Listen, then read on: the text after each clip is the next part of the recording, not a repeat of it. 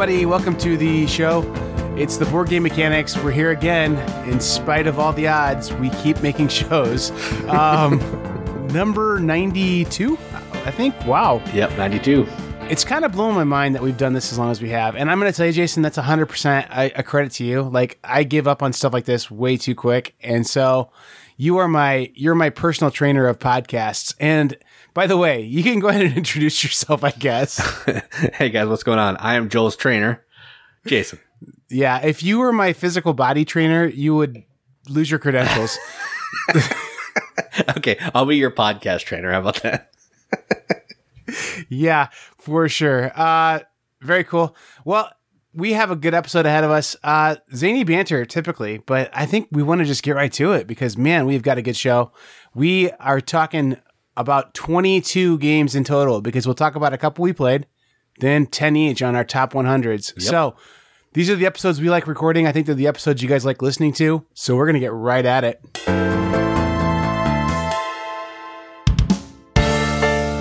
All right, so I can't contain myself with this first piece of news.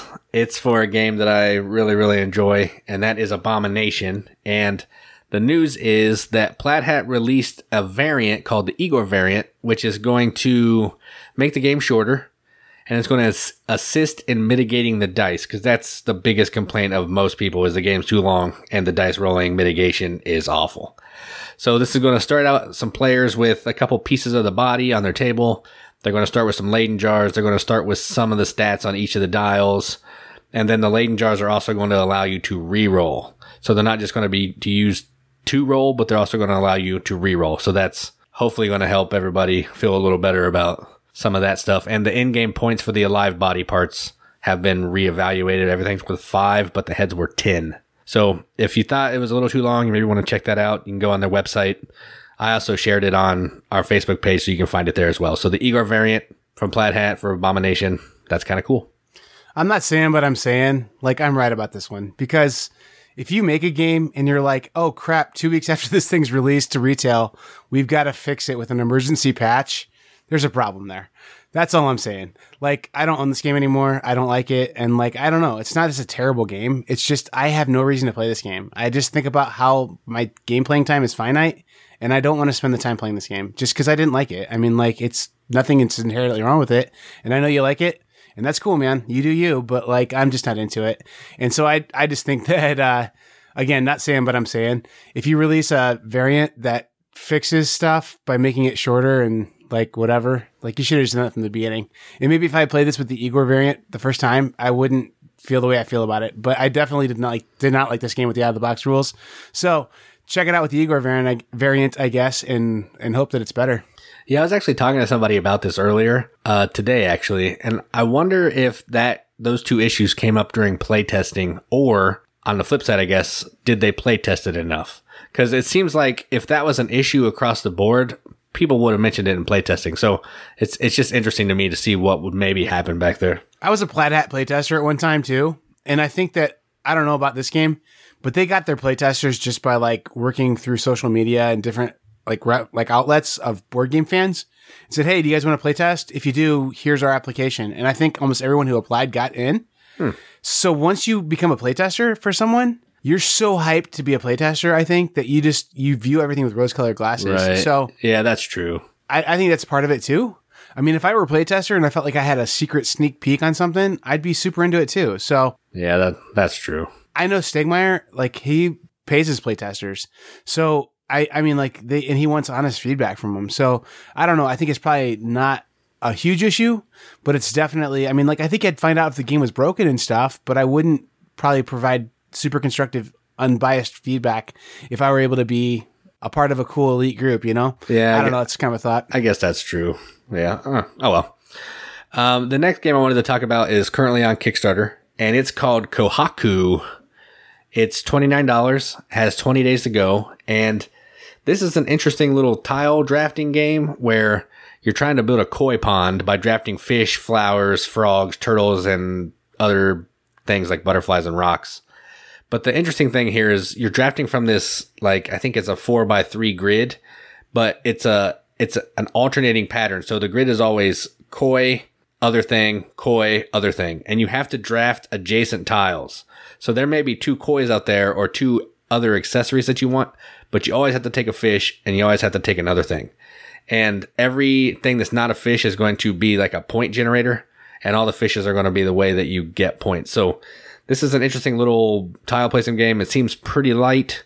Rado has a video, and I heard about it a couple times from him. So go check that out if you want to know more. So that's Kohaku. Ah, very cool. I think there's like a board gaming show going on right now too, but yeah, I don't know. It didn't happen in the USA, so I don't care. Yeah, that's what I'm saying. But this next thing is not about the USA, really. Oh, well, I don't care. You might care about this. European bird meeples from Meeple Source. Yeah, I completely care. Yeah, I was going to say, you're going to change your tune there. I saw it on the notes. I knew. I became a Stonemaier champion just to make sure I could get the expansion for Christmas time for my beloved. And she's not going to listen to this, so it's not going to spoil any secrets. But I really love this game. Honestly, it's one that I think it feels. I finally won for the first time, and I won big, so that felt good when I played this last week. But it's just a really good game. I really like it, and the European bird's kind of cool, man. The swan is a European bird apparently, because that's one of the meeples. The swallows of Capistrano. African unladen swallows. Yeah. And if you're going to Essen this week, man, that's awesome. I'm happy for you. If you're there right now or on your way back, I hope you had a great time. You get all the jealousy. And honestly, if you're listening to Essen and our podcast, if you're going to Essen and listening to our podcast, I guess I should say, I want to know who you are, because you're a very interesting person that you get board game information from us and go to Essen. Like, you're a very interesting person. Yeah, we're like the Budget Man's podcast. We're the Trailer Park Boys of podcasts. You can call me Bubbles. Yeah, the parallels between us being Bubbles and Ricky are so similar. Oh, that's funny. Anyway, that's all the news I have, so we can move on to other things unless you have some pieces that you want to talk about. I wish I had a Rickyism ready to go right now to just... He's got so many good things he says. So anyway, no, I don't, Jason. But I know I was looking at Kickstarter and there were a couple of really killer ones on there. I wish I'd have written them down, but I don't, because I'm not the newsboy. No, there was a couple of really cool ones that I was like, oh, that looks kind of neat, but I don't remember what they are now. Oh, there's a new 18X game on there that I thought looked really cool. It's 2 18X games in one box. And I think they're reprints, but it's both in one box. So it's like 1860 and 1873 in the same box, which is kind of cool. I mean, not that the year number matters, because like I don't think anyone listening to this podcast is a real train aficionado who goes, huh, you fool, it's 1861. Everyone knows the Thomas Leadwilly. That sounded bad. The Thomas Leadwilly steam engine didn't come out till 61. This is clearly about the railroads going in and out of Austin, Texas. You got to watch that Leadwilly one. I mean, that sounds dirty, but you know trains are called stuff like that. Yeah, they are. Johnny's Iron Horse Stomper. I don't know. That's the 73 game. Yeah. So anyway, I think we ought to go into what we played, huh?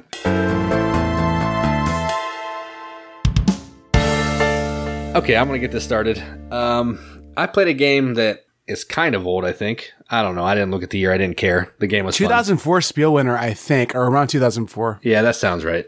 And that game... That's not right, because that's Ticket to Ride, I think. I don't know. It was around that era. That it was either a Spiel winner or like nominated for sure, around that era. Yeah, we'll say this. It was released before this year's Essen. Yeah. Yeah, all right. So it's old. It's old. Yes. And that game is Zularedo. And this did win the Spiel. I remember seeing that on the box, so yeah. So what this, and it's Michael Schacht, I believe, is the designer. I think you're right too. So what this game is you're trying to build this zoo, which fitting because it's called Zularedo. And you're doing that by pulling these tiles out of a bag and you're filling these trucks. Right. And on your turn, you're either going to pull a tile out of the bag and put it on the truck. You're going to spend some of your money to maybe move some of your animals from one pin to another, or from your barn out, or from in your park out to your barn. Or you're going to take one of those trucks, no matter how full it is, bring it over, put it in your park, and your turn's over for the round. So in that, the whole gist of this game really lies in that truck piece, because you're trying to get tiles that you want, but you're not loading up a truck entirely the way you want it, because someone's going to take it just to screw you over. So you may have to put it on this truck that you don't necessarily want, so you can at least get that one animal that you need. You can also buy stuff from your opponent's barn, which is kind of neat. So if they have an animal that they don't need and you need it, you can give them a coin, take it, and you're good to go. So this is a pretty light game. It's just a tile set collection game. But I enjoyed it a lot, and I haven't played it until last weekend, and it was enjoyable. So that is Zooloretto. I haven't played this one in years, but I have played recently, and this is going to sound like a joke, but it's not, Zooloretto Dice, which is a thing. Of course it is.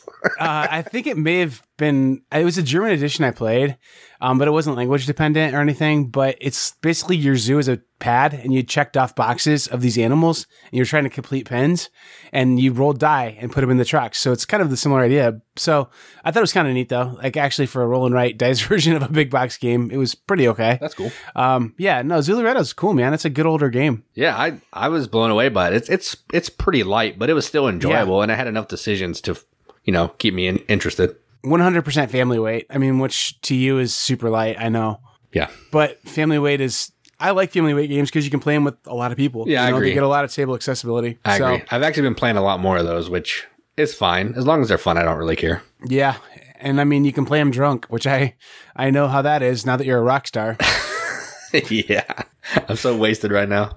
Fun fact, Jason is a rock star. If you're in the greater Columbus, Ohio area, and you want to find his band, well, maybe do a Google search for his band. He's the only Jason Smith in a band. So go find him. Watch him play his rock and roll guitar. You got a mean looking SG, actually. It's a pretty good looking guitar. Yeah, it's nice. I like it a lot. Yeah, for sure. I've got an SG shaped bass, but I'm not as cool as you, bud. I mean, yeah. Yeah. All my friends in high school got the SGs because they wanted Gibsons, not Epiphones, and they could afford the SGs, not the Les Pauls. So that's why they ended up with the SG Gibsons. But I stuck with that tried and true Les Paul Studio with that Epiphone headstock on it. I have one of those too. My main guitar is an SG, a Gibson SG, and then my backup is a Epiphone Les Paul. Yeah. I really love my Godin. It's such a good guitar, but I've got a Fender Strat. So we're on opposite teams. I'm the single coil boy, and you're the humbucker guy. Yep. So that's cool, man. We'll make some good music together. We'll be a regular James Eha, Billy Corgan thing going on there. That's true. All right, you've been listening to Pumpkin Talk with Joel and Jason. Getting back to board games. What do you get when you take the circumference of a pie? A pumpkin. Oh, I've ruined it. What do you get when you take the circumference of a pumpkin and divide it by 2? Pumpkin pie. What? Oh, that might have to get edited out. Which one of us is drunk again? So I played Dawn of Mankind, Jason. Oh, yeah. We are talking about games we played. I forgot. I wanted to talk about this one. I played a bunch of games this last week. Had a great week of gaming. But I played Dawn of Mankind, and it was really actually pretty good. Both of us did SM releases over the last week, and I think you were a little disappointed in yours, but I think most people are hyped about the one you did, and I don't think people know about this one, but they will be hyped once they play it, I think, is kind of how it's going to go. This one's kind of like a caveman game where you're making this tribe of cave people go through some generations of survival. And you're basically going through this flowchart, and every column of this flowchart represents a stage of life, whether it be childhood, adolescence, adulthood, and then being an elder. And as you go through the different stages of life, you can reproduce and produce more children, which puts more meeples onto your board. Or as you get older, you can produce art. But then every spot you stop in that stage of life, you have to choose what that person's going to do to contribute to your tribe, basically. So some people contribute by going hunting, and they bring food and hides back to you. Others contribute by gathering. Others contribute by developing new ideas, which give you like slight little player powers that you get, like progress tokens. So it's a race to 60 points. Whoever gets 60 points first says game's over, and the game stops immediately when you get 60 points. But then you may not win. You'll probably win, but you then calculate some in-game points, and it's certainly possible that even though you're the first person to 60, you won't win. But basically, it's a flow chart. You're working your people through these meeple things, and then you basically have to either get bumped out of your spot, and then you can do another round of work with that worker, or you have to take a rest action where you can convert food into victory points, and everyone rests and they get ready for the next stage of life. So it's actually a pretty neat little game. Not bad. It's pretty light, a pretty light little worker placement game, but kind of done slightly different, like kind of worker movement, like flow chart kind of things. So I think it's pretty neat. I think people are going to see it at Essen and think, oh, that's a cool little game. So Dawn of Mankind, which is very similar to another game that's coming out right now, Dawn of Humanity, but that's called Tribes, I think, right? Yeah, Tribes. So anyway, I like this game quite a bit. It was pretty good. And Jason, why don't you go ahead and do a bonus, what you played? Go ahead. What's your Essen release that you thought was meh? It was called Aristocracy from TMG. Yeah. And it's a new Reiner Knizia game. Like, my buddy that I played it with actually really enjoyed it. He loved it. He thought it was one of the better, like, family weight games that he's played in a while. I just don't like that Reiner Knizia mechanism of flipping over things and then trying to build lines on the board. And that's kind of what this game is. You flip tiles and then you're trying to build buildings and lines to have better lines than your opponents. Yeah. I don't love that, but a lot of people do like it, which is why it's super pumped up at Essen. It's just not for me. Like his games, you either love them or you don't. And I don't either. Because they all feel like math problems, kind of, and it makes sense. He's got a doctorate in math, I think. Right. So, I don't know. It looks pretty whimsical for his games though, because TMG put it out. So, and I think it is TMG putting it out. Like usually Knizia games are put out by like Glofgenhaven or whatever German company. Yeah. And then the American companies buy it from them. But I think this is actually developed by TMG. So it's got kind of cool art and stuff for a Knizia game. It really does. Like the production is the best part of it. Everything is amazing in it. Like the little pieces are cool. Everything's awesome. And it is an okay game. It's just not for me. Yeah. I think you could objectively say it's a good game, but it's not one that you care for. Right. Correct. Yeah. That's cool, man. All right. Well, hey, guess what? It's time. We're going to get right into it.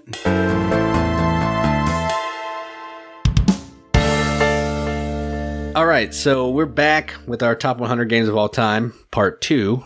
This is 10% better than what we did last week, and we're going to be talking about numbers 90 through 81. There may be some crossover, there may not. You might get 20 games, you might get 10 games. We'll see when we get started. So I'm going to start with my number 90, and my number 90 is a little tiny card game from Eagle Gryphon, and it is called For Sale. And what For Sale is it's an auction game. Really, that's it. It's an auction game. And what you're doing is it's played over 2 rounds. The first round, you're trying to auction to get these houses or buildings, I guess. It's going to be from like a cardboard box up to like a space station. And they have different values from like 0 to I think 32 or something like that. And after everybody's done that, everybody has a hand of buildings. Then you're going to auction off the buildings for money cards. So you're going to flip some money cards. Everyone's going to pick one of their buildings that they would like. The highest building is going to get first dibs at picking the money cards. The goal of the game is to have the most money. So whoever has the most money at the end of the game is the winner. That's For Sale. I like it because you can play with anybody. Everybody has a good time. And if they hate it, it's 10 minutes. We can move on to something else. So my number 90, For Sale. Jason, that's a good one. And I don't think it made my top 100. If it did, cool, but I don't remember being on there. And it's not because it's not a good game. I love this game. It's when I think of filler games, this is the one that automatically pops in my head because it's the perfect filler game. Anybody can play it. It's super quick. What a good game. Good pick, Jason. Very good pick. Thanks. I like it. My number 90, brand new number 90. It just got promoted. Like literally just got promoted because of inside jokes. My number 90 is The Reckoners. This is from Navu Games, I think is the name. Yes, that sounds right. And it's a cool game. It's a co-op game where you all have your own special powers. You're rolling these die to try and kind of do the whole, like, get the faces you want to do the actions you want to do. And you're using these die faces to try and fight these baddies. And it's basically, you're all average citizens with some kind of skills that are natural that you would learn in the natural realm of skill learning. and you're fighting against a superhero. And this superhero is evil. And I forget his name, but it's like Iron Face or something. I don't know. Steelheart. There you go. How did you know that, Jason? I know about this game. I've just never played it. Steelheart. I own it, and I don't know the guy's name. And actually, I started reading the book, and I don't know this guy's name. So I lived really hard in my late teens and early 20s. So I'm right there with you, but evidently my memory's a little bit better than yours. Well, you're younger than me too, so that helps. Oh, that's true. That's true. I'm 70 years old, Jason. You don't sound a day over 69. 70. I just turned the big 70. Do you hear that, Jason? That's people swiping into their Facebook app to look at my picture and be like, "Is he 70?" You're young 70. You're young. Yeah, I look good for 70. I do look good for 70. I don't look good for 39, which is how old I really am. Yeah, so Jason's a young buck. He remembers stuff. But yeah, Steelheart is the bad guy that you're fighting. But it's kind of cool. There's different locations and little kind of cronies that come out that you have to fight. So it's all about balancing. You have to basically get clues about how to defeat Steelheart by defeating his cronies. And then if you get enough clues to do that, then you can go fight him. It's a really cool little co-op game. I want to play it again, pretty soon. Every time I play it, while I'm playing it, it's good. It's good enough that I went out and bought a really expensive copy after I played it. And then I played it once since then, and I remember having fun playing it, but it's one of those games that when you're not playing it, it doesn't seem that good. So it's hard for me to talk about it, but I know that the next time I play it, I'll really enjoy it. So The Reckoners, it's a really cool game. In spite of what I say about it, that's not very enthusiastic. This one actually seems like one I want to play because last time I looked at some stuff on it, it looks just like a bunch of tracks. And I do love tracks. That's what it is. Yeah, I may have to play this. It's basically Newton, the cooperative superhero game. I'm in. Yeah, it's actually just a little better to set up too, because all you have to do is put out 50 plastic trays and cards on top of them, as opposed to Newton, we have to put 100 different tiles on different places. Yeah, that's true. That's funny. All right, yeah, maybe I'll play this one someday. That's cool. Cool. All right, so my number 89 is a game that I played for the first time this year at Origins with one of the members of the Riveted and my wife. I can't believe this made your top 100. Dude, I like it. I don't know why. Every time I play it, it gets better and better. I don't know. I like it. I kind of like the... It's so not your kind of game. I know it's not, but I do like the Yahtzee style stuff, and that's why this one I enjoy. So this is... Farkle. I just spoiled it. Farkle. He loves Farkle. Yeah, it's Farkle. It's just Yahtzee. It's Ancient Terrible Things is my 89. And what this is, it's essentially Yahtzee with the Cthulhu theme plastered on it. So you're trying to roll dice to get certain combinations of numbers to defeat these monsters for points. Each of the monsters have a different suit, kind of. So it'll be a different type of monster that they are. I can't remember the symbols, but there are 4 different symbols. And if you can get certain numbers of each of those types of monsters, you can get some in-game goals that are going to give you some more points. So if you like Yahtzee, you like Cthulhu, I would say go check out Ancient Terrible Things if you can find it. That'll be the caveat. And that's my number 89, Ancient Terrible Things. So this is fun to me because if I had to ask you, what's your definition of a mediocre game? You'd be like, Elder Sign. Elder Sign's a very mediocre game. It's fine. And you just described Elder Sign. No, I don't. There's something about Elder Sign. I feel like Elder Sign has too many rules for what it is. It is fiddly. So this one is just super easy. You roll some dice. Did you defeat the monster? No. Okay. The monster hits you. You become a little bit insane. Next player's turn. Moving on. So it's quick and it doesn't take 5 hours like Elder Sign. So it's the game Elder Sign should have been. If this game would have been more thematic, I think that we'd have a real winner that I would really like. Because the thing I don't like about Elder Sign, until I talk about it in my top 100 and really love it, is the thing I don't like about it is that really it feels like a game that Corey, the guy from FFG, I don't know how to say his last name. Corey K. And yeah, Corey K and the whole crew were sitting around making a game one day, and they basically were playing Ancient Terrible Things before it was Ancient Terrible Things.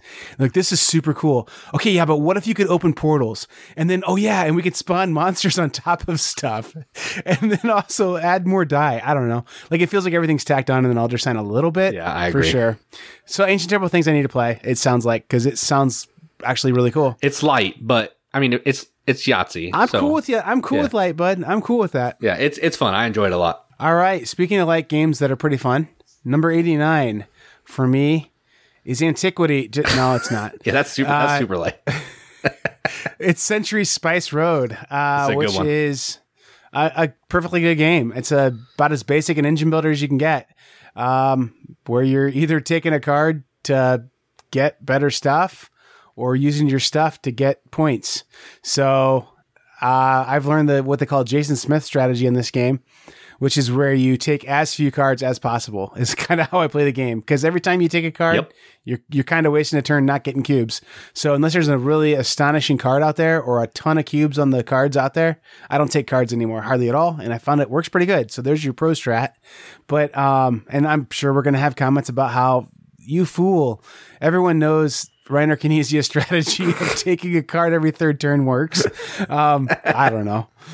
So I don't know. Century Spice Road is a game that I do like, though, quite a bit. It's just simple and it's just well put together, and it's something you can teach to about anybody, and it's a good game. Yeah, I'm pretty sure this is on my list somewhere. It might not be in my top 100, but I know this is my favorite of the trilogy is Century Spice Road. Really? Yeah. Because I thought you liked the third game a little more. I did too, but the more I think about it, I think Century Spice Road is just cleaner. It does the same thing. It's less fiddly. It's just play a card, take a card, complete a contract, done, move, let's go. Like, I don't know. It's just, I love it. It's so fun. Well, my thing on it is I guess I could say this about the Tempest series too. If Century Spice Road doesn't come out, I don't think that those other two games come out with that theme, at least. You know what I mean? Yeah. So it was an impactful enough game that they were like, let's form these other games around this like universe or whatever. Same thing with the Tempest series. If Love Letter doesn't come out, those other Tempest games don't come out. And there's a couple good games in that Love Letter like Tempest series. Right. So, I mean, I don't know. That was, man, the ADD is really strong tonight. But hey, guess what? You got a long flight to Germany, so our long episode's going to treat you right. Yep. All right. So moving on to my number 88. Is a game from Stonemaier, and it is called Scythe. What? Yeah. That's awesome, because I thought this was in your bottom 88 of all things that you hate in life. No, I like this game. It's not my favorite Stonemaier game. Yeah, no, I'm super psyched it's on your top 100, and the fact that this one's at 88 tells me something else is going to be much higher, which is awesome. Yeah, so everybody knows what Scythe is. It's a Euro game that has arbitrary minis that really don't do anything. It has the threat of war. You may have some war, you may not. But really what you're trying to do is you're trying to race to get so many stars on the board. I think it's 5. I'm not sure. It probably varies on player count. But you're trying to complete some objectives, gather resources, maybe win a fight, maybe lose a fight. You're trying to do a whole bunch of things to get some stars on the board. And you're going to do that in probably one of the most Euro ways possible by action selecting on a little player board. Super fun. I've only played it actually twice, I think. So I'd like to play it some more maybe and try some of the stuff that's from the Fenrir thing. Because you don't even have to fight in that one, and I want to play that little track. So my number 88, even with the war, is Scythe. Yeah, Rise of the Fenris. I haven't played the campaign on that, and I don't want to play the campaign. I want to just tear all the modules apart and play with them. And I think I probably can do that, but I haven't broken into that because I don't know. I don't have an awesome group for campaigning right now. Like, I just finished a campaign game with my son, and for me to ask him to do that, like, he would probably die, like literal, like teenage boy tears would come out of his face if I asked him to play another campaign game. So I'm not going to do that to him, but I love this game. And if you want to hear more about it, from me, probably listen in a couple weeks or so, maybe more. So it's coming up for me. Just so you know, number 88 for me though, Jason, is a really cool deduction kind of lying game called Secret German Tyrant. It's censored for Essen Week. Yeah. Secret Hitler. My favorite thing about this game is that I played it with a bunch of like middle school kids that are basically super sheltered from like our Sunday school class kind of thing. Right. And they all loved it so much they put it on their Christmas list for their grandparents who are ultra conservative like Mennonites. So that made me really laugh and have a good time. So that's hilarious. And then I had those same kids in my house, and I was like, all right, I'm going to play Hail Hydra with them because like I'm hoping they'll like this game as well. And then maybe they'll ask for Hail Hydra instead of Secret Hitler. And they sure didn't. They liked Secret Hitler better. Like, all right, this is cool. Let's go play Secret Hitler. As they should. It's a fun game. It's not Hitler when he was the Hitler. It was Hitler when he was becoming a powerful official in Germany. Right. And it kind of copies, a little bit his rise to being chancellor. So that he was deceptive and seemed like he wasn't a lizard person, like he really is. And in the game, he really is a lizard person. So that's kind of fun. So, Secret Hitler is a cool game, though. You're passing policies, basically. And it's got this cool thing of sometimes all the negative policies come to you, and you're a good guy, and you want to be a good liberal and pass the good policy, but you can't because you were only handed negative things. And sometimes you were handed a positive and a negative thing, and you're not one of the good liberal boys. You're a fascist, and you say, I was only given 2 red things. And they go, no, you weren't. What? You gave me 2 red. Why are you trying to make me seem like I'm a fascist? Because you're a fascist, but you're really the fascist. And arguments ensue. And eventually you start calling everyone Hitler, and people cry and laugh, and friendships are tested. And that's why this game's number 88. Yeah, I don't even know where it is on my list. I'm trying to find it. It's not on my 100, I don't think, but I do really like this game. It's one of the party games that I don't mind busting out and playing because it's just crazy. It is. It's very crazy. All right, so moving on from Hitler, we're going to talk about a game where we're going to be building train tracks. So my number 87 is a game called Snowdonia. And this is a worker placement game where you're trying to build this track. I don't know where it takes place, Snowdonia maybe, but each of the tracks have different names. But it's a historical train track area. So what you're trying to do is you're trying to build these tracks by clearing off rubble. You're trying to build train stations. You're trying to get in-game goal cards. So when you dig rubble or build train stations, you can maybe turn that in for some points. So it's worker placement, but with a little bit of, I don't know, like you're kind of working together to build these train tracks because someone might have to clear off the rubble for you to go in there and then build something else. So you're kind of doing a little bit of cooperativeness, but you're playing competitively. So I kind of dig that. So my number 87, Snowdonia. By Tony Boydell. Yes, correct. Are you impressed I knew that? I am impressed, even though that's like his one big game. Didn't he do like Guilds of London too? Yeah, I just happen to have that one sitting next to me on my desk here. So, yeah. Tony Boydell, maker of the most train game and mean game ever. So, yep. Cool. My number 87, Jason, is a game that you're going to probably, I don't know, you might groan that it's number 87 to me, but this is, I think, maybe my first game from 2019 on the list. And that is Parks by Keymaster Games. I like it. It's a good game. Great game. It's the 87 on it is me trying the best I can to be objective. Like if I just went by how giddy I get when I play this game, it'd be like top 20 because the components are so good. That's true. It's got amazing components in it. So Parks is really fun. It's basically a worker movement kind of game where you're doing set collection to try and visit parks and have a memorable experience. Is probably what thematically is happening, but you're really just trying to match up these symbols in order to get these park cards for points by getting certain symbols. What was that watch? My watch just talked to me. I don't know if you heard that. No, I didn't hear it. I think my watch likes Parks too. So that's Parks. It's a really rock solid game. And I think some other things worth mentioning in there, you can get these canteens that can turn water into other resources or actions at times. You can get equipment that kind of, it's a good introduction to like kind of like tableau building or power building, and customization of your abilities. But then it's just kind of this cool walk along a path, to Kaido, but better in my opinion. So, Parks. I agree. I'll talk about this more maybe later. So we'll just leave it at that for now. Right. So my number 86 is a game that Tom Vassell really enjoys, and it's called Vasco da Gama. Ooh. Yeah, so I think this might have been higher last year. I can't remember, but I haven't gotten to play it. I don't think I played it at all this year, but I still want to. I just can't ever find anybody that wants to play it, so that's kind of a struggle. But this is a game where you're sailing the Mediterranean, trying to go to ports and do some stuff and get some things. And you're doing that through this interesting action selection where you're going to pick a tile off this grid of numbers. I think it's 1 through like 30 something. I don't know.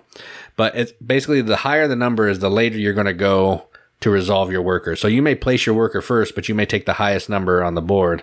So you're going to resolve your worker last. The trick here is there's also this little economy guy that if you go too early before this guy, it's going to cost you a whole pile of money to trigger your action. So you're trying to balance Do you want to go late? That way you don't have to spend any money. Do you want to risk it to see how much the economy is going to change, and maybe you can get your action a little bit before everybody else? And that give and take and push and pull is kind of interesting to me, so I dig it. So my number 86, Vasco da Gama. Yeah, to kind of put this game in context, it's the worst looking What's Your Game, which is not easy to do. That's true. It doesn't look good at all. I'll give you that. No, I think this one, I don't know. It's trading on the Mediterranean, but your guys have numbers. That's cool. I don't really remember this game very much, to be honest. So I should probably play it again. My taste in games has changed enough that I'd probably actually like it now. But yeah, cool. Number 86, Jason, for me, is none other than a game that I'm going to get crap for because no one likes it but me. The DC Comics deck building game by Cryptozoic. And I'm really kind of looking at all these Cryptozoic games that are deck builders because they're the same game, just with different themes. Like, I'm positive you could shuffle the NHL hockey game in with the deck building game from DC Comics, and it would work fine. You'd have Patrick Kane taking out the Joker, and it would have worked out just fine. That'd be awesome. I mean, to be honest, it kind of would. I'm just kind of amalgamating all those games into one. I actually probably like the NHL power play deck building game as well or better because it's got kind of an extra mechanism in it where you're playing defense against people. But this one's basically you're just building a deck. So your cards either have attack power or money value. And you're playing them down, your whole hand of cards, and you're buying what you can and attacking what you can. And then when you take things out, when you take bad guys out, they become part of your deck, which is kind of weird, but they give you little benefits or powers. And so it doesn't feel thematically. I think the reason why people don't like this game is because it doesn't work thematically. It's like, it just doesn't make sense at all. And it's like, even Legendary makes sense. It's like, I'm Nick Fury and I'm leading this team of superheroes. I'm going to tell you right now, DC Comics deck building game doesn't make any sense at all.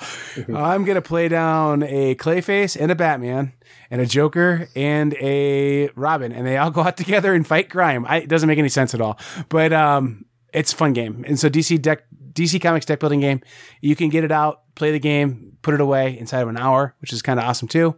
And it's pretty compact. I actually have mine in 2 of those little photo boxes from Michaels, so I can take it with me anywhere. So that's my number 86, DC Comics deck building game. I don't expect to get any love on that one, and that's okay. It's my own personal little game I like. Yeah, I've never played it. Is this like an Ascension or a Dominion type game? Closer to Ascension, but even more streamlined and quick to play than that. Because really, there's only a row of 5 cards out. Mm-hmm. There's not stacks of cards. It's just 5 cards that you can buy from, and some of them are equipment cards. So you play as Batman with Superman's cape too, which is kind of weird. I think that's cool. Kinda. So I mean, it's just a super light deck building game, and then you also have bad guys pop up in there, and then there's another pile of super villains, not just villains. Mm-hmm. So it's more like Ascension than it is Dominion, but it's not really like either. And both those game designers would probably be really, really hurt that their game got compared to this one. But I like it. I like it better than either of those, to be honest. So it's my own little guilty pleasure or whatever pick. And I know that at least one of our listeners does like this game too and likes the whole Cryptozoic deck building game stuff. So I've got one friend, but other than that, I don't expect anyone else to understand, and that's okay. I'll be a little emo kid with my hair plastered to my head and listening to all the Taking Back Sunday. And Dashboard Professional. Yeah. I can't give you any crap because I've never played it, but I like deck builders, so I'm sure it's fine. I just wanna Yeah, I'm done. Okay, moving on from lawsuits, we are going to my number 85, and it is that was a pitch perfect copy, so we are going to get a copyright strike. So my number 85 is a Dice Tower Essential game, and it's called Royals. Yeah, this is essentially, I'm not going to tell you a lot about it, but it's essentially Ticket to Ride with area control. So you're collecting cards that are certain colors, and you're using those cards to put cubes down on certain territories to try to control that territory to score point tiles. Whoever has the most point tiles at the end of the game wins the game. And there's 2 different scoring periods where you're going to get points based on who has the most in each territory. So along with the tiles you're earning, you're also going to do a couple scoring rounds. It's super quick. It gets a little mean once everybody has some territories because you can boot people out and steal their territory, but it's so quick that it doesn't bother me. So my number 85, Royals. Yeah, it's a good game. It didn't make my top 100, but it's in my top 200. And it's one that nobody plays because it looks like it's from 1998, I think, honestly, is why. I mean, the box is kind of not that awesome looking. It looks kind of like your standard stuffy Euro game. And it's not. It's a family weight, area control, kind of cool game. So I think people should play this one in spite of the box kind of thing. And the other thing, too, hey, Jason, let's say you and I tied for kings. What happens at the end of the game? You remember? You break that tile in half and we both share the points. Yeah, you do. There's those cool puzzle piece tiles. I love that. Yeah, so that's awesome. More games should do that. So cool. Good pick, Jason. Hey, Jason, I'm a brave podcaster, and I'm going to get some delicious snacks delivered on my broom. Broom Service, my number 85. Basically, it's an action selection game where you're trying to pick actions that other people aren't taking so you can be brave instead of cowardly and get extra benefits. But if you think you picked something someone else picked, you can always be cowardly, and then you all can go do that thing. You're basically building potions and delivering them around on this board. A really light little game, a kind of remake of a game called Witch's Brew that was out of print for a long time, so people were super happy to get this. It was pretty hot for a minute, won some awards for a minute, and then people stopped playing it and never played it again. And I think it's honestly a game that you can probably get pretty cheap because it's like in that whole like family of games on Amazon that are like $23. So Broom Service, cool game. Don't have a whole lot to say about it, but I do like it. And I think you and I are two of the only people who still do. Oh yeah, I like this game a lot. It's another one of those games that nobody in my game group wants to play for some reason. I don't get it. And I'll probably be talking about this one later too. It's because they're cowardly witches, Jason. That's true. Yeah, they're not brave enough to play this game. That's true. Yeah, right on. All right, so my number 84 is a game about running a library and putting books in order, and it is called Ex Libris.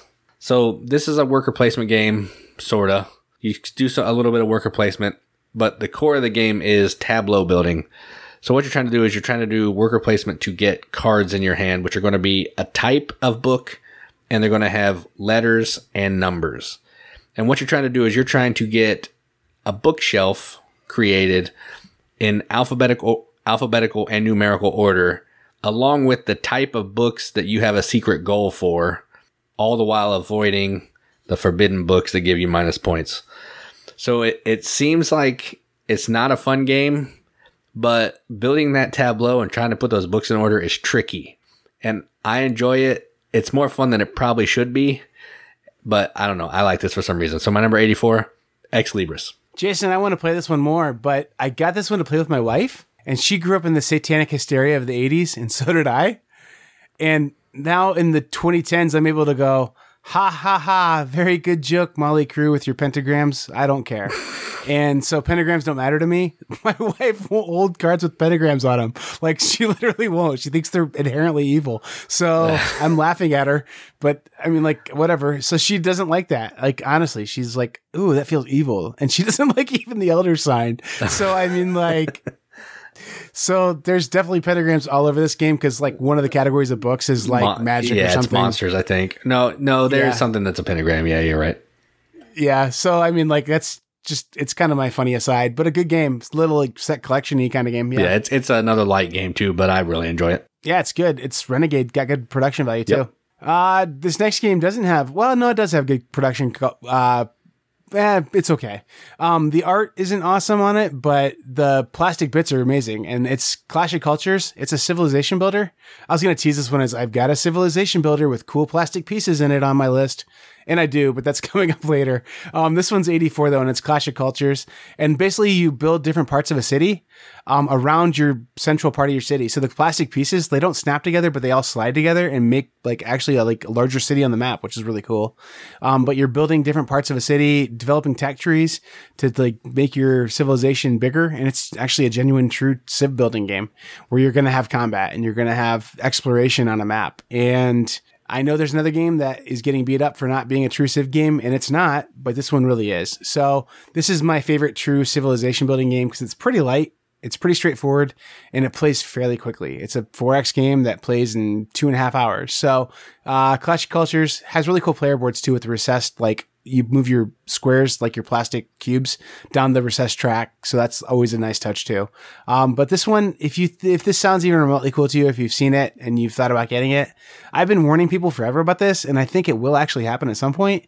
I know that the designer of this game said that he took the game back from Z-Man, and Z-Man kept all their assets, and so it won't get reprinted. So, or at least it won't likely get reprinted because the designer's gone into other things, and I don't know. I don't know that it'll ever be scarce, but I know that they're not printing it anymore. So with Z-Man, who knows? They may have 5 warehouses full of this game left yet. So it's possible that it could become kind of rare at some point. So Clash of Cultures. I actually heard from Joel Eddy that a new edition was in the making.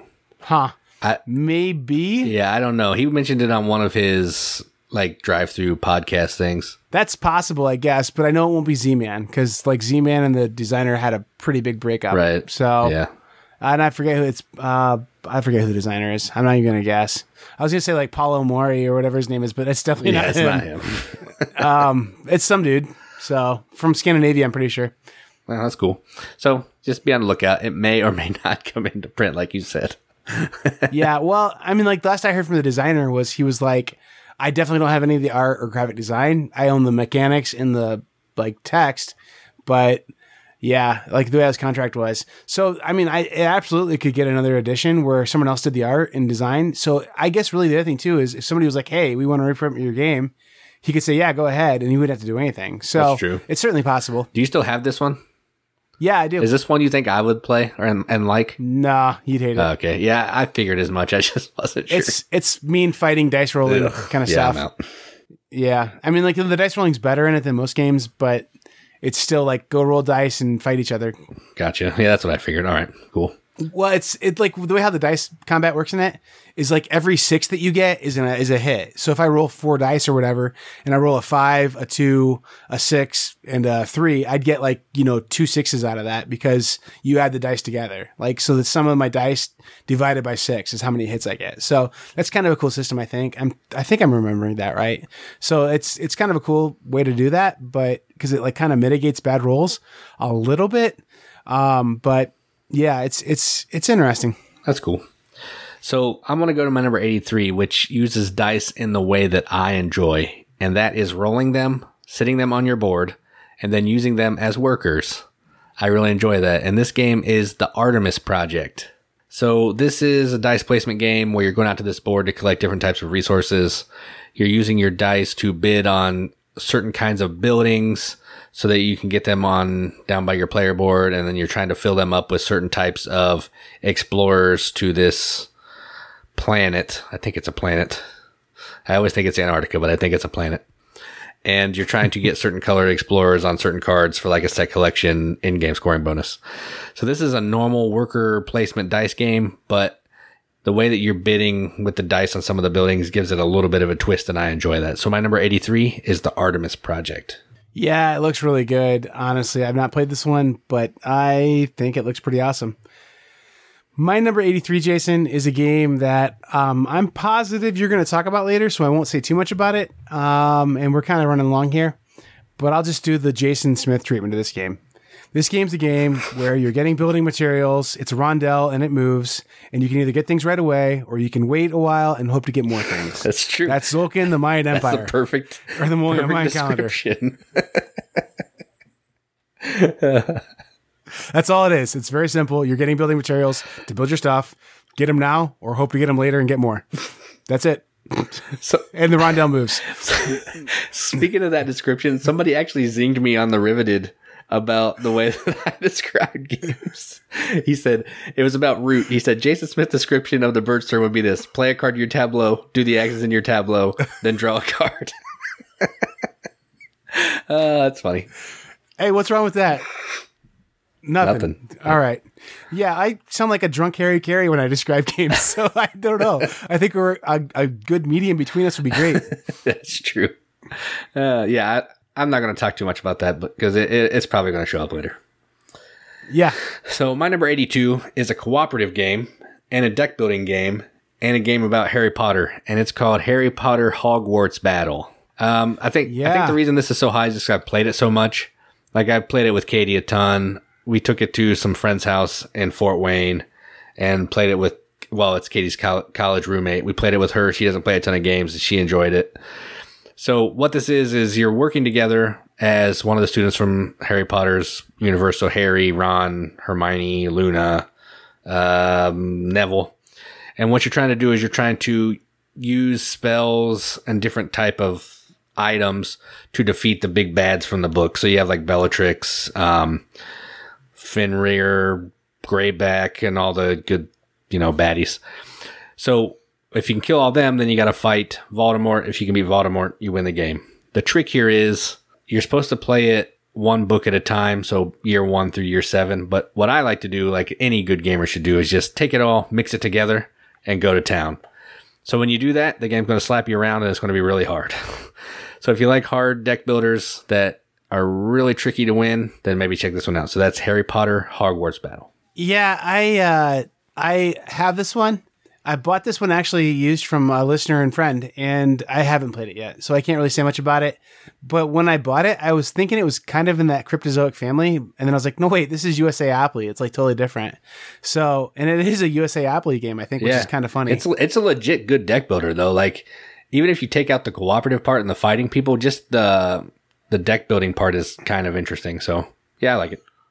Well, I'm curious about it because all the cards I have are like not, he didn't use the tuck boxes. He's like, the tuck boxes get really annoying. So I just got rid of them. Yeah, that's what I did. And I think pretty well everyone says that too. So I've got to kind of sort things out and figure out how to play it, but I don't think it'll be too hard. But I really do want to play this one. And I got this one to be like a Sunday afternoon play with my family kind of game. And so I'm hoping this one will get played over the next year. If I played it once and then didn't play the whole campaign, like, immediately, would I be in trouble, or is it something I can play like gradually? If you start at year 1 and you don't, if you don't get to year 4 unlocks a whole like 3-4 new mechanisms in the game, and like it adds some dice and it adds a whole bunch of other stuff. So I would at least try to play through year 4. Cool. All right, Jason, it's time for my number 82. A 1 and a 2 and a talk about number 82. All right, Jason. That's actually pretty good. Jason, my number 82 is CO2 Second Chance. This is a game where I had self-esteem, and then Vidal was like, no, you don't. You can't do this. You're not good at it. You've won, supposedly, you cheater. This is a game that's really hard. It's a cooperative game. The way I have it is fully cooperative. I think yours is semi-co-op. Right. I play the full co-op game. Where you're trying to keep the parts per million of carbon down out of the atmosphere, but people just want their electricity. So if you don't provide them with enough clean energy, they're going to start building those nasty soot-producing power plants, and you're going to be sad because the parts per million is going to go up every round a lot faster. So it's balancing a bunch of different stuff, trying to figure out how to present at summits to try and get extra actions. It's like a standard Vidal Lacerda game in a lot of ways. Like there's a main thing, but then that always triggers other things to happen because there's executive actions and main actions is basically what happens in this one mechanically as well. But it's kind of got this cool staging thing where you're basically doing a land grant and then you're building like the infrastructure for the power plant and then the power plant on top of it, which is kind of cool. So, and you can like use other people's kind of work that they've been working on to complete it. But there's just benefits for every part of it that you do. It's pretty cool. And, I don't know. I really like it. You have to work with carbon credits, as a way to kind of balance how much payment you're going to get, but also as a way to, like invest different ways into different kinds of energy. Just kind of a neat game for how you just have to, it's like, if I could explain the way how this game makes you feel, it makes you feel like there's not a lot of hope for humanity is one thing. But I think the other thing it makes you feel is it makes you feel like you have this huge, that old game Topple. Like you have that old game Topple where you like, if you put too many things on one side, the whole table flops over and you lose all the plastic pieces. Like this game feels like that. It feels like if you do too much of one thing, you're really going to be hosed because you didn't do enough of another thing. So you have to keep things in balance so well. And it's actually a pretty cool game for that. I agree. I haven't played the fully co-op. I just have the original before it got reprinted. But the thing that I think is interesting, which I'll talk about a little bit later, is even though the one I have is semi-co-op, you're still basically playing a co-op game. You're just trying to maybe play it a little bit better than everybody else. Yeah, if you don't play it primarily as a co-op, even in semi-co-op, you're not going to win. Lose. Yeah, so it's interesting. Yeah, it really is. I think it's more of a political statement game too. Like, hey, we've got to put our differences aside and try and do the right thing, you know? And actually, I'm going to be honest. Like, Vidal, if you hear this, honest to goodness truth, like, I'll have an aluminum can in my hand and I'll be like, throw this in the trash. And I'm like, no, I'll make the extra 5 steps and go put this in the recycling bin. Like, it makes me think about that and like turning off lights when I leave rooms and stuff like that, because it makes me understand just how complex and heavy the whole like energy thing is, and that we all need to be better stewards. So this is kind of games as art too. Oh yeah, I agree. This could totally be a game that you could use in a science class or something, and it would probably paint the picture better than a textbook would. For sure. I would think. And Vidal Asuda is going to win the Nobel Peace Prize for this game. Yeah. So my 81, the last one I'm going to talk about, it's not about saving the world, but it's about the second best thing, which is forming the biggest rock and roll band in the world, and it's called Thrash and Roll. Yeah. I don't know. Like this game, I don't know why I like this game so much, but I really do. So it's a dice placement game. Everybody's taking on the role of some no-name band, and I think they're all actually real bands from Poland because the designer's from Poland. And you're trying to become as big as the main band in the game called Turbo, which I'm pretty sure is also a real band. And you're doing that by placing dice in certain areas on the board. You're going to go to the recording studio to record singles, record albums. You have to go to the music store to get better instruments. You got to go to the the radio station to promote your album, which is going to help you get higher up on the charts because you're going to get points based on how high up on the chart you are. So it's just like it does a pretty good simulation of like what it's like to be in a band.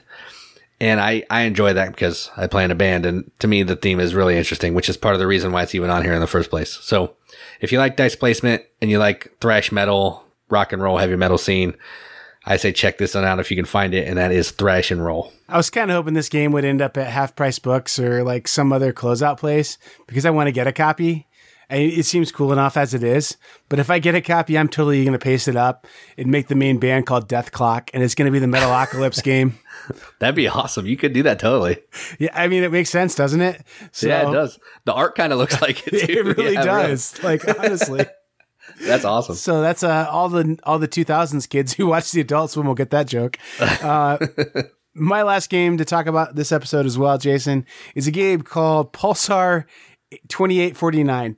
And this game is the reason why you paid attention in geometry class, or I guess it would be more algebra, probably even 8th grade math, to learn what mode, median, and mean. Because basically when you roll these die, you're going to try and basically put this divider thing on the mode of the die. And then when you draft die, your standard deviation from the midpoint of the die is going to determine like how much that you do in these like tracks and things. So it's kind of cool. It's a dice drafting game, but there's a billion ways to get points in this game. So I think this game was basically, I know it says it's by Vladimir Succi, but I don't think that's a real dude. I think that it's actually the Italian design trio plus Stefan Feld made a game together, and it was called Pulsar 2849. And Dr. Knizia because it has standard deviation. I forgot. Sorry, Dr. Knizia. No, it's an interesting way to draft die, and the way how it is like the amount of difference it is from the midpoint of your die is really interesting. And then you're basically zooming around on this spaceship to try and develop different nebula kind of things. I think you'd actually really like this one, Jason. If you could just pretend like the theme is you're going from clamshell to clamshell in the Mediterranean Sea instead of around stars or something, I think you'd really like it. So it's got that dumb space theme that I know you don't like, but everything else in this game you would absolutely love. So that's Pulsar 2849. Do you have this one? I do. Yeah, this is one that I've been interested in. I watched Man vs. Meeple do a live play of it, I think, somebody. And this does seem super cool. Like, it's got crunch all over it. Absolutely. Like, and it barely has a theme. It may have a board that's in space, but there's no theme to this game. Yeah, no, there really isn't. If you replace the little plastic spaceships with like wooden discs, it would have zero theme. Like, honestly. Yeah, right. So that's what I'll do, Jason. I'll get some checkers before we go play. So. Yeah, that's cool. All right. Well, that's it for this week, guys. We hope you had fun with us because we were really dumb and had fun, I think. I don't know. I had fun. Sorry, Jason, I guess. That's all good. So cool. I've been Joel, and keep gaming. And I'm Jason. Keep gaming. We'll see you next week, guys, when it gets 10% better.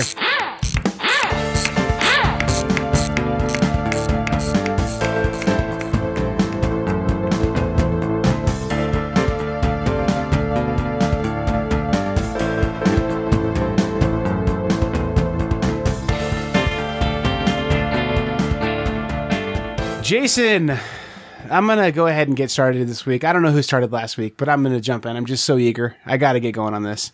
My number 90 game, Jason, we're doing our top 100. If you didn't catch numbers 100 to 91, that was last week. You can find that episode wherever you find podcasts. I think we're on probably any podcast platform. And actually, if you get your podcast from a place where you can't find us at, we would love to know that so we can put our podcast there. But I think we're on Spotify, we're on Stitcher, we're on Apple, Google, and we're on the Zune store. So if you're listening on your Zune, good on you. Does anybody listen on a Zune? Listen, that's where most of our downloads come from. Most of our downloads come from Canada on Zunes. So oh, that's hilarious. I don't think most of our downloads come from Canada, but if you're from Canada and you listen, man, good on you too. Because usually Canadians are just so nice. They probably have to listen to the whole episode as opposed to the average listener who like listens to 4.5 minutes and goes, these guys next. This week on The Boy Who Was Murdered, part 1. That's what most other podcasts are, I think. I don't know. Yeah. Hey, maybe I should tell people what my number 90 game is now. I don't know. I stalled long enough for you to get your list typed in. Let's go. Number 90 for me is Millennium Blades. I feel like I talked about this game fairly recently, which is weird. Did I talk about it last week? Maybe it's still 91 and 90. No, I think you talked about it on the games you played part, maybe. Did I? I don't know. We can look. Did I put it in my top 100 twice? It might be, actually. Oh, no. You pulled a me. That's what I'm fixing my list. Guess what? I know I swapped 2 games is what it was. So guess what, Jason? You want to go first and then you can edit all this crap out? All right.